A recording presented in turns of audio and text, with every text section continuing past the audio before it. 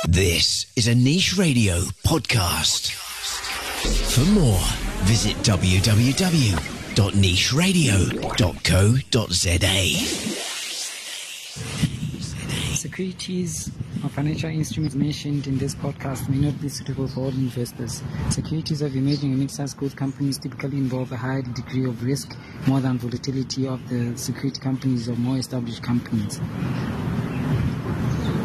Listeners are urged to make their own decisions and to not invest in any stock without actually doing research on it, especially stocks that you can afford to lose money on. Welcome everybody. Welcome to Trader Gang Money Matters. Today we have quite a lot to cover, and I truly believe that we probably have to get, certain definitions out of the way so that you understand as time goes what I'm referring to, what I'm talking about, and what I mean when I say certain things, okay? For example, what is a fund? What kind of management styles are there? Active and passive, for example. Also, our bank story for the week will be about the black hole. Okay, so first things first. I get a lot of questions now about what a fund manager is, what are assets under management, what a fund is, and what a fund manager does and so forth. Okay, let's start off with a fund. Okay, a fund is a source of money that is allocated for a specific purpose. So basically, a group of people come together. They say, okay, we want to achieve a common goal, and we want to do it, and we all want to contribute in this basket. Okay, and we're all gonna put our share into this, and the pool of that is used to achieve a certain goal. Okay, so it can be established obviously for any purpose whatsoever. And if you break it down, so people, businesses, governments, I have funds too. Okay, so they basically set aside money and they use that money, as I said, to achieve specific goals. Okay. Now, in investment terms, so investors basically put money in different funds, such as mutual funds, such as revenue funds, and trust funds, and so forth. Okay. And what's more interesting to know about that particularly is that it's only up to, a few years ago where the asset management industry and the hedge fund industry basically changed the legislation to say, okay, we're no longer going to allow only high net worth individuals to be investors in certain funds, but we're also going to allow an average person on the street to become an investor. And this allowed people to start investing from, let's say, 500 Rand a month, of which I believe to see a really good return would be, a minimum amount of 30,000 Rand. But obviously it depends on different industries and so forth. But yeah, so basically before it was high net worth individuals that are using these pools, like say Adrian Go, who's the founder of Discovery, would be working with, let's say, Stephen Koseff, who's the former CEO of Investec, and they're trying to set up a fund that's going to help push the business world forward. Okay, so in that sense, they would put whatever they have and whatever they can raise from other private investors or institutions, and they would put it in a pool, and that pool is definitely called a fund. I hope it's more clear. If you do not understand, just send me questions on social media, and then I'll definitely be able to break it down even further. Now, emergency funds are personal savings. College funds, like saving plans. Trust funds is a legal arrangement set up by a grantor who appoints a trustee to administer valuable assets. Okay. Retirement funds are saving vehicles used for individuals saving for retirement. So basically people that are working currently and they're trying to still earn, say for example, as they were earning while they were working, they're still trying to earn like that after they retire. So that's what's called a retirement fund. Now, just to go deeper into, especially the finance industry, like a mutual fund. A mutual fund is a type of financial vehicle made up of a pool of money collected from many investors, as I said, and they invest in different securities, stocks, bonds, money market instruments, and other assets. Okay? And obviously one of the main contributors would be Jack Bogle in that sense, because he made it possible for people to be able to invest in, in certain indexes that otherwise an individual investor would not be able to have access to. Now, it gives access. Mutual funds give access to such assets as equities, bonds, securities, be it financial securities, be it tangible or intangible assets as well. Okay.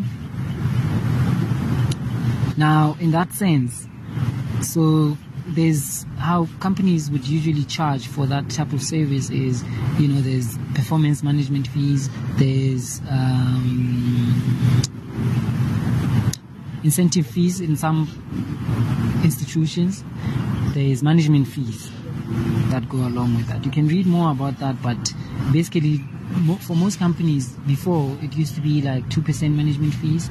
Like for Warren Buffett, for example, he manages Berkshire Hathaway, and let's say he charges 2% for his management fees and to his private investors or shareholders. And if you think about it, 2% is quite a lot. It's quite a lot if you're managing billions and billions of rands. But charging also 10% performance fees, basically depending on performance of how the fund performs, then basically charging that based on that. Okay.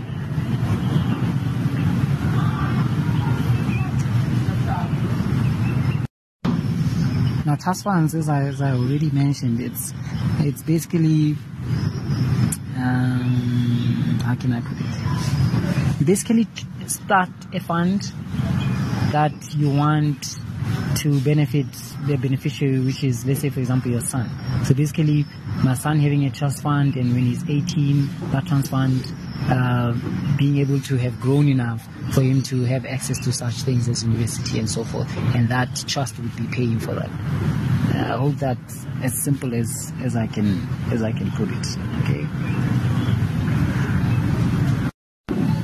Now, within financial institutions also, there's the market value of investments that the company manages, or a person in their individual capacity manages. That's called asset under management. So basically, if I don't know if any of you have heard, but if, let's say, for example, Old Mutual says it has 800 billion assets under management, that means they're basically managing clients' money with a market value of 800 billion. Okay. Banks are also partly, some of financial institutions that might have assets under management, private equity companies, property companies, they all have assets under management. And basically, there's a portfolio manager who chooses which companies to invest in and who manages the day-to-day activities of the portfolio itself. So if, for example, if a private equity company decides we're going to invest in a software technology industry, of which we're going to develop only software companies and technology. So basically, that portfolio of investments would be handled by a portfolio manager.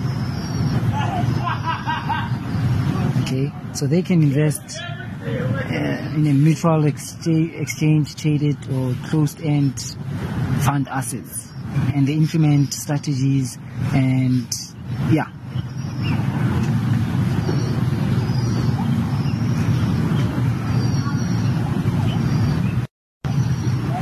Now, a fund manager also does something similar. Okay, so economic events that are happening that I feel like are truly important for this week is tomorrow. You should just check out the Royal Bafokeng Platinum Limited, announcing its dividend. There's a dividend pay for MAS Real Estate Inc. There's a Consumer Price Index tomorrow. There's core inflation rate. There's retail sales.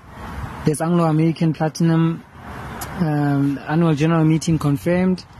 And there's a monetary policy review by SARB tomorrow. Okay, so for those who are interested in the New York Stock Exchange and the Nasdaq, there's companies that you can add on your watch list. They're on our Facebook page / Real Trade Again. Okay, companies like Chicago Bridge and Iron Company, Exxon Mobil Corporation, Walmart. Just check them out and see some interesting things are happening with those specific companies. Okay, and yeah. Some of my favorite Forex books to learn about the Forex market have definitely been, for one, the Market Wizard series, where they interview top traders. That is fantastic, a fantastic read. And also currency trading and intermarket analysis, how to profit from the shifting currencies in global markets, day trading the currency market, technical and fundamental strategies to profit from market swings by Keith Leon. And the Naked Forex, high-end probability techniques for trading without indicators. Okay, now our bank story for the week. On the 10th of April, the team behind the Event Horizon telescope released the first ever direct image of a black hole. And there's been name suggestions and so forth. And one of them is Powei. Let us know what you think about it, and go read up more about this, and go check out the pictures. It's incredible, guys. Okay, and once again, do not forget to subscribe to my YouTube channel, subscribe to Niche Radio, follow David_Sikosana, find us on Facebook at Trader Gang Show, and I will definitely post another podcast later on in the week, because I feel like there's other content that we can cover, and this one was literally just dealing mostly with the financial literacy behind funds and answering some of the questions that you guys asked. Subscribe to this podcast on iTunes or log into www.nicheradio.co.za.